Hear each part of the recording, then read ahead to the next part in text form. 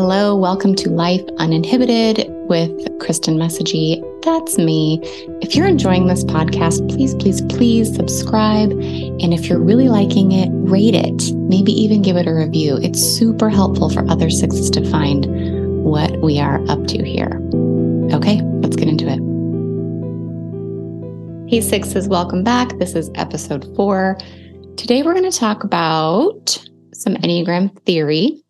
I'm also going to tell you some of the story of how I became a coach, kind of how we got here. I'm going to do my best to stay on track with what I have outlined here. This is extremely difficult for my brain. Maybe you can relate. I want to stay on track, but I also want to over-explain everything that I'm saying all of the time. Ooh, which brings me to my first desire to get off track. Why do we want to over-explain everything? I'm going to do a separate episode on that. I just decided. Okay. About 6 years ago, I was deep into Enneagram learning. I did not have a struggle landing on my type for whatever reason. I took a test. It said I was a 6. I went to the Enneagram Institute and read all about it, and it had all that, cringy truth. And this is, I think, part of the reason I didn't have any struggle was this was before I even knew there was an online Enneagram community whatsoever. I was not in Facebook groups or seeing any memes. I had no awareness of other people's thoughts about 6s or any other number. None of that was in my brain. So it was just a very kind of clean experience. I was like, oh, yep, that's me. And I didn't relate so much to the fear and security pieces, but what I did relate to so just in my being was this part about 6s being complicated and dualistic in almost every way. That landed so shockingly accurate in that we are opposites to ourselves so frequently. Yeah, I didn't know that was, a thing for other people. I don't even know if I could have explained it for myself, but you know how it is when you read something and it's just, there are your insides. Anyway, no part of my Enneagram journey other than your basic 6y questioning of, oh, wait, am I this? Am I that? I pretty much always knew I was a 6 from the beginning. And so I was studying the Enneagram, going to workshops, just getting all up in it. And at that same time, I was dealing with some realities of my life, which was that I needed to start figuring out what I was going to do for work. I stayed home with my kids for the first years of their life. And my husband and I had agreed that when the kids went to school, I would go back to work. And I was concerned. I had lots of jobs, but I didn't have a career path that I wanted. I didn't love or even like anything I had done to date. And I did not want to just go back to work. I wanted a lot of things. I wanted flexibility. I wanted freedom, but I also wanted to, make money. I needed to make money. And I did have a job at that point. I was working at the church I was attending. It was part-time, not great pay. That wasn't going to get us what we needed for the family. I also want to say, side note about that, because I don't attend church anymore. And the time that I spent at that church, because of the relationships that I had there and the position that I had on staff, was so formative to this next season of life for me. And I'm so thankful and grateful for that time in my life. I think, there's a whole bunch of invitations there for me to get off track in my brain. I'm not going to do it. Not going to do it. Anyway, I was doing all this Enneagram learning.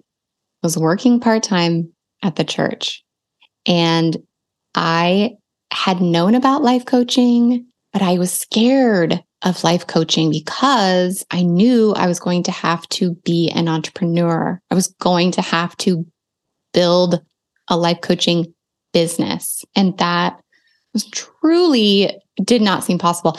I did not have any doubt about my ability to coach. I knew that I could learn skills and that I would be good at it. I always said in my mind, if only I could figure out a way to monetize people skills. That's the only thing I'm good at is people.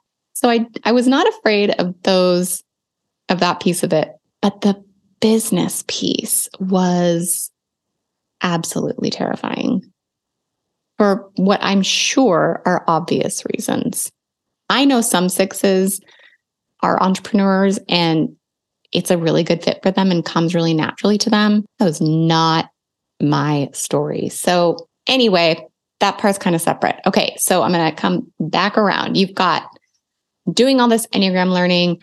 I've got my part-time job at the church. I've got to figure out what I'm doing next. Life coaching is the only thing. It just keeps drawing my attention, just keeps pulling me there. And I wanted to do it. But I, of course, was really scared. So one day at church, we were sitting there having a staff meeting. And like any good six, I was irritated and questioning, what are we even doing here? Are we really seeing any life change? Like, what are we doing? What's the point of this? And my pastor was like, yeah, Kristen, the pace of ministry just really doesn't seem to fit you. He said, you're just more of a coach. And I was like, because I had not been pursuing coaching out loud. This was a secret thing that I was doing. I had not told anybody except my husband. And so when my pastor said that to me, Kristen, you're more of a coach. I was like, what is going on? Is he spying on me? I mean, of course, how sexy, right? Is he looking at my internet search history? No, he just saw that in me, that's who I was. And it's true. It's just who I am. But I still had to figure out how in the world I was going to get clients. How was I going to do that? I had no idea. And how I went about those next steps in retrospect is just so sexy. So I decided that if I was going to attempt to make this decision, I needed to hire a coach. Seemed reasonable to actually get some life coaching. So I can't remember the exact order, but basically I had met someone peripherally. So we were Facebook friends. And then I saw online one day, she was holding up this, I'm a life coach. She had just gotten certified. And I took her to lunch and picked her brain. She was also a 6. We're both like 6 wing 7. Oh my gosh. So we have all this just stuff in common. Of course, we hit it off. And I asked her all about becoming a life coach, hired her then to help me make this decision, which basically was just someone, I just needed permission. I needed permission and I needed possibility. And so that little bit of time is where I got that. And then I found a school that was going to teach me how to build a business. So got all the Enneagram learning going on, finally admit that I'm looking for coaching schools. I did not want to be certified as an Enneagram coach because I did not trust the system enough to really give me what I wanted and needed. Because in all of my Enneagram learning, I kept feeling left in terms of how do you actually apply these things? Right? How do I, as a 6, learn to actually trust myself? How do I actually learn to connect to this inner knowing that I supposedly have? Oh, that was the other piece when I read it. It was like 6s are the most disconnected from their inner knowing. I just knew that was true, which is such a weird paradoxical thing to say. That like In my knowing, I knew that I was disconnected from my knowing more than other people. So funny. So yeah, I had no desire for my initial certification to be Enneagram. None. It never even crossed my mind, because the coaching that I discovered that I used to transform so many areas of my life was not Enneagram coaching at all. It's life coaching, and a very specific type of life coaching. It was very cognitive based, very much dealing with the mind, thoughts, thinking. And what I had learned over here in Enneagram world was this teaching about the centers.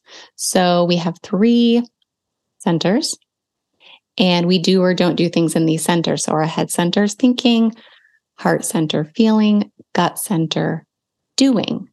All Enneagram numbers have a dominant center and a repressed center. Another way this teaching is taught is called the scrambling of the centers.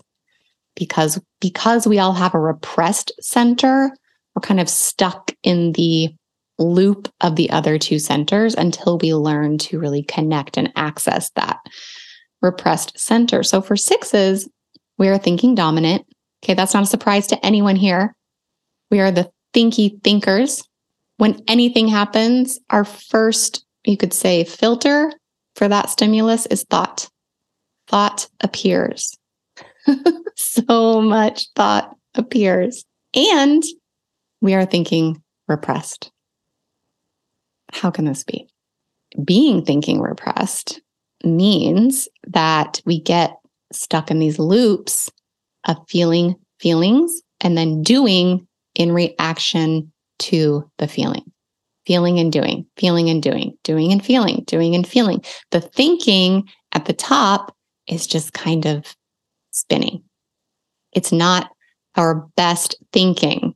It's not thinking that comes online and balances the feeling and doing. That's what happens when we access this repressed center, is suddenly we have access to thinking that is balanced and in support of the feeling and the doing, which, not to get too in the weeds here, but it's not to say that just because we are repressed in one center, we're not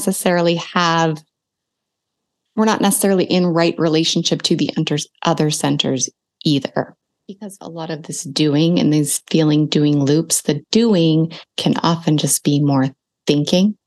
So a lot of times 6s will confuse thinking for doing, hence the scrambling effect of this phenomenon. And it happens for all numbers in different ways. But again, I'm staying on track. I'm not going too deep there. I hope what I'm saying makes sense. So we are thinking dominant. We are also thinking repressed. We get stuck in cycles of feeling and doing. But we're up in our heads spinning on all of this thinking. And when we can access that repressed center, a whole bunch of stuff falls in line. And how do we do that is a whole thing. Not going to go too far again down any rabbit holes. But here we are. I'm over in Enneagram world learning this, and this makes all the sense in the world to me. I'm like, oh my goodness, yes, I can totally tell that my thinking is kind of all over the place and not necessarily serving me, which is language I was starting to get from my coaching school. This very neutral, like, is this thinking serving you? And I could see very clearly that most of the time the answer was no. So over here in the coaching school, I was starting to get all kinds of new tools specifically related to thinking. I'm learning that you can actually look at your thoughts and not just believe them. I'm learning how to slow my brain down and really examine my thinking and then learn to access new thinking. It was revelatory. I thought I had found the secret to the universe. I came out of school with all of the enthusiasm and fervor of like a newly appointed evangelical preacher. I know they're not appointed, whatever. I was going to help some sixes. I had decided to coach sixes even before I went to coaching school. I just had been engaging in the tools that I then went to learn how to apply. And I had already started to see so much sturdiness come on board in my life with the tools that I had used. So I was like, this is it. This is the answer for sixes. Obviously, all sixes are just like me. First mistake. This is also going to be the story of all the things I didn't know when I started that I know now. So for me, this combination of things I was learning in the Enneagram and the tools that I was learning, it was freedom for me. It was so exciting. I truly felt that I had found the key to life. And I started coaching. A couple things I did not know at the time. I didn't know some of the deeper reasons all of this was so accessible to me. I didn't know some of my deeper beliefs that really supported this awakening for me, as well as some Enneagram pieces. The biggest thing I didn't know, the biggest lack of awareness I had, is I really assumed that this would be a similar joyous brain explosion for all sixes who I was getting ready to coach. We don't know what we don't know. We don't know what assumptions we're making. We just don't know some things. And this is always true. And sixes, this is actually okay. This is life. We can't know all the things. We aren't supposed to know all the things. There's no way we actually can know all the things. And we certainly can't know them before we do things. Okay, so I come out of school. So I have all of these tools. I have all of this Enneagram knowledge. And I personally am applying this all and really starting to see dramatic changes in my life quite quickly. As well, I'm on this journey to start a business. There was just a lot going on for me at that time. Of course, not to mention husband, 2 small kids, et cetera, et cetera. But it was an exciting time. I was more excited and drawn by what I was creating than taken over by the fear. And this is a little rabbit hole I'm going to go down. When we know what we are doing and why we are doing it, it's a required piece to navigate some of the fear that we deal with. Incidentally, when I decided I was going to coach exclusively sixes, everyone I told was like, I don't think it's a very good idea. I love to tell that part of the story because it was such a good idea.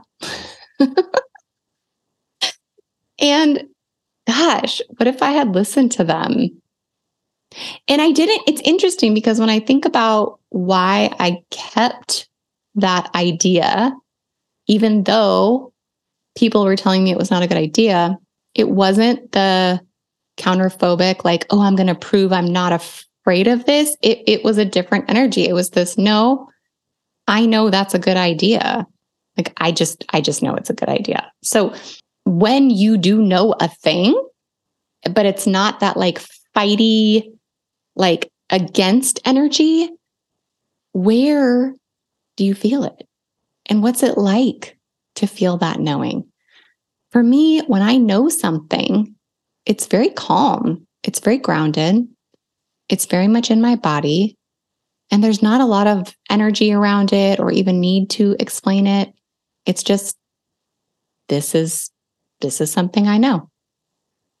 Okay. So I start coaching sixes. I very quickly realize that all of this knowledge and tools that I had, it was not going the same for my clients as it had for me. And this is just part of being new at anything, is there's just a process of getting the art of what you're doing. And something like coaching is extremely artful. And there's a huge difference between teaching and coaching. Teaching is incredibly easy in comparison. Teaching is I get to say things that I know. Maybe I learned it in a class. Maybe I learned it in a book. Maybe whatever. I know things. I'm telling you things. That is easy. Coaching is a whole different deal. Coaching is entering into vulnerability for the coach and the client. It's entering into curiosity and relationship. It's really not about getting somewhere or any particular outcome. It's a much more open, uncertain, vulnerable place. So in the beginning, you do a lot more teaching than coaching, unless you know better, which I didn't. So I was doing all this great teaching about thinking and your thoughts and, being thinking dominant and thinking repressed. And it was not landing in the same, oh, this is so incredible way that it did for me. And I was on to that and really trying to figure out what was going on. One of the things I did not know, and this is probably something to do with counterphobia, kind of going against the fear. So for me, I am more afraid of something about me. I'm more afraid to not know something about me. I'm like, let me see what's in there. Please show me to myself because I can't do anything about that if I can't see it. That does not translate for all sixes. So for some sixes, it's more scary to come across something about themselves that they didn't know was there.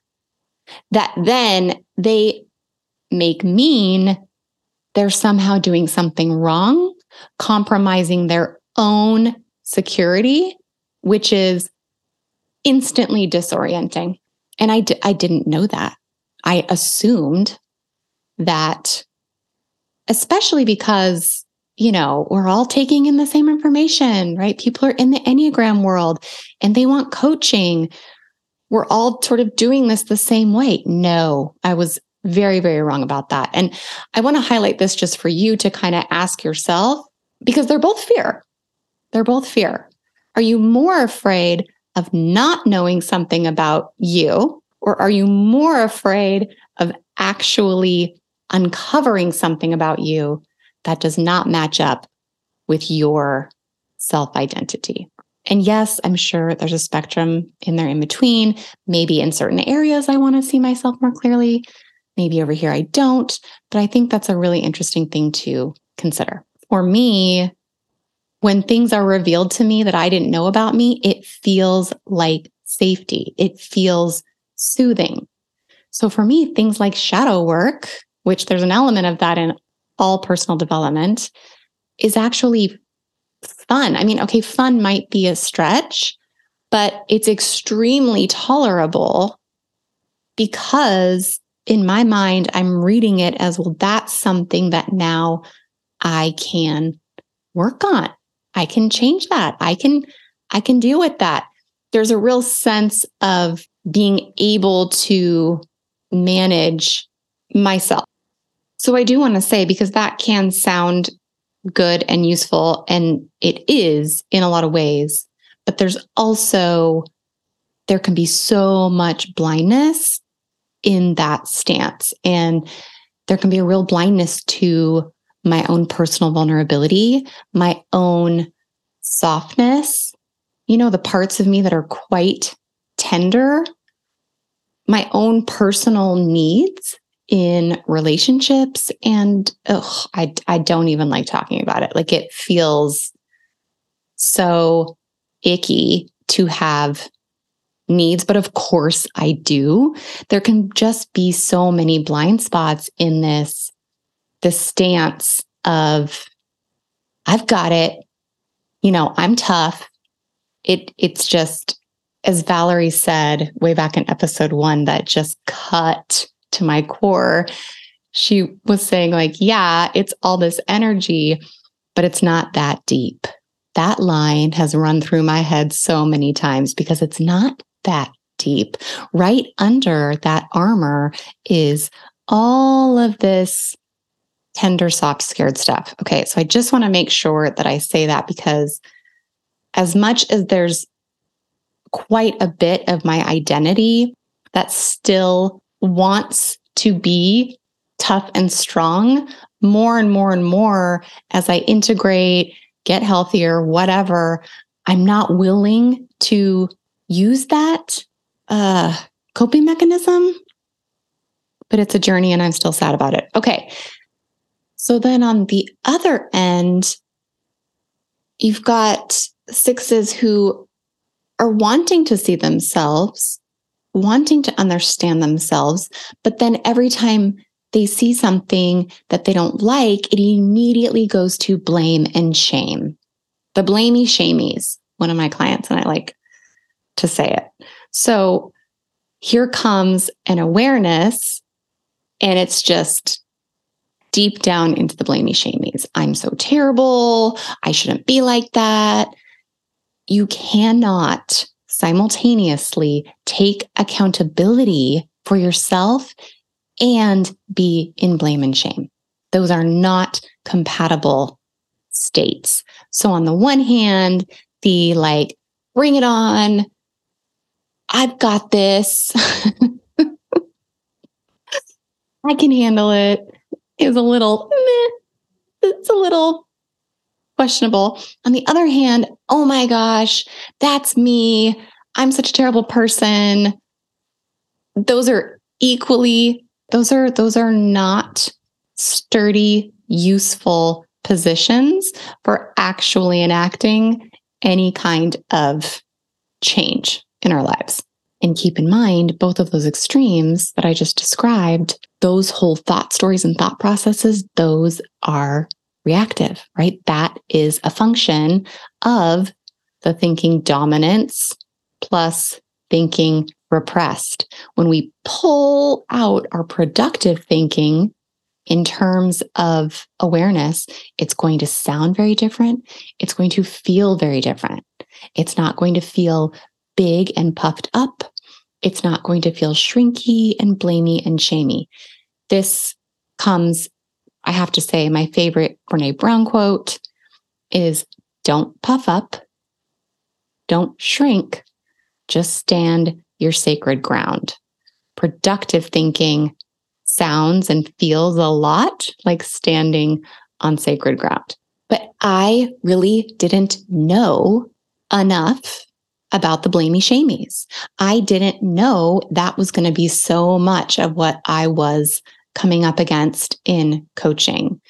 This is one of the problems with the Enneagram is we tend to take groups of numbers and give them certain characteristics. So shame, as we know, is a heart triad emotion. It's the main emotion associated with the heart triad, just like fear is the main emotion associated with the head triad. How all humans deal with shame to some degree, and sixes and shame is a whole thing. So much of my work is around unshaming, actually helping sixes learn to stand up tall, not too tall, but stand up with their head up and stop blaming themselves for things and shaming the crap out of themselves.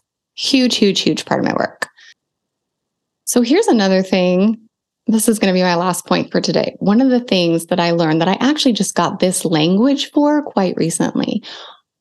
What I now know I was looking at is if we don't have a sense of connection to another center, heart, gut, feeling, or doing, we are not going to stop listening to the thinking, even if the thinking is all kinds of spinny, lots of doubt, really mean.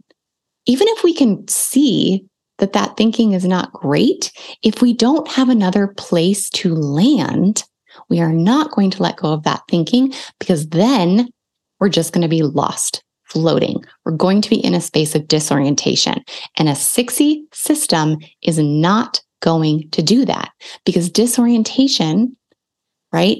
It's this whole thing about not having secure orientation. I just like to straight up call it what it is, which is disorientation. A 6E system is not going to do that. Why would it? That's literally like plummeting into what feels like death. We have to build scaffolding around that. We have to be supported in this process. I didn't know that I was working with a pretty strong connection to my gut.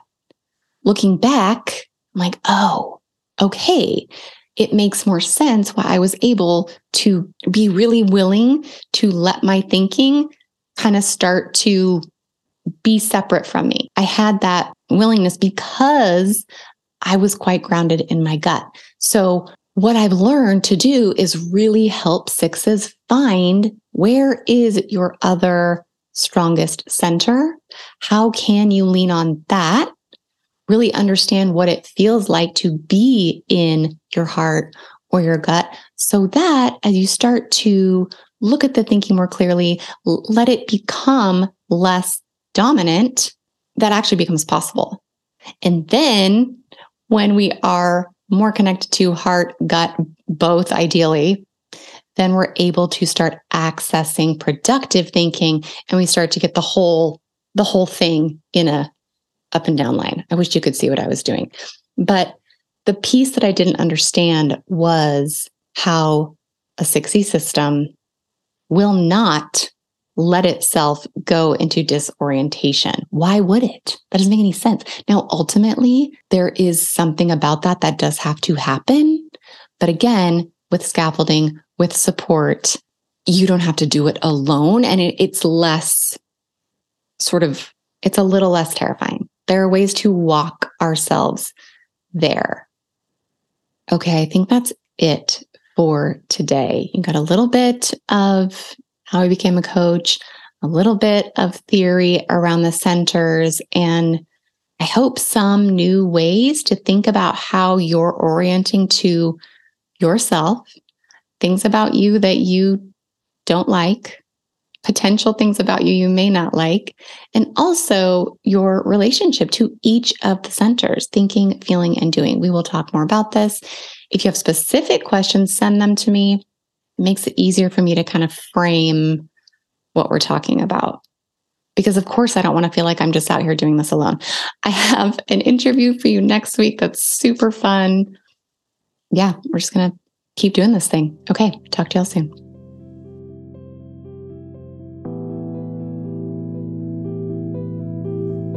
If you are listening and you're starting to wonder what it would look like to work with me in a coaching context, you don't have to leave yourself in the questions. You can get them answered. I'm going to put a link to my group coaching program in the show notes, 0 to 6E. It's an online program with weekly group coaching, and it's such an incredible community of 6s. I also do a little bit of one-on-one work. You're welcome to reach out, schedule a consultation, and we can just talk through what might be a fit for you. Okay, I will talk to you next week.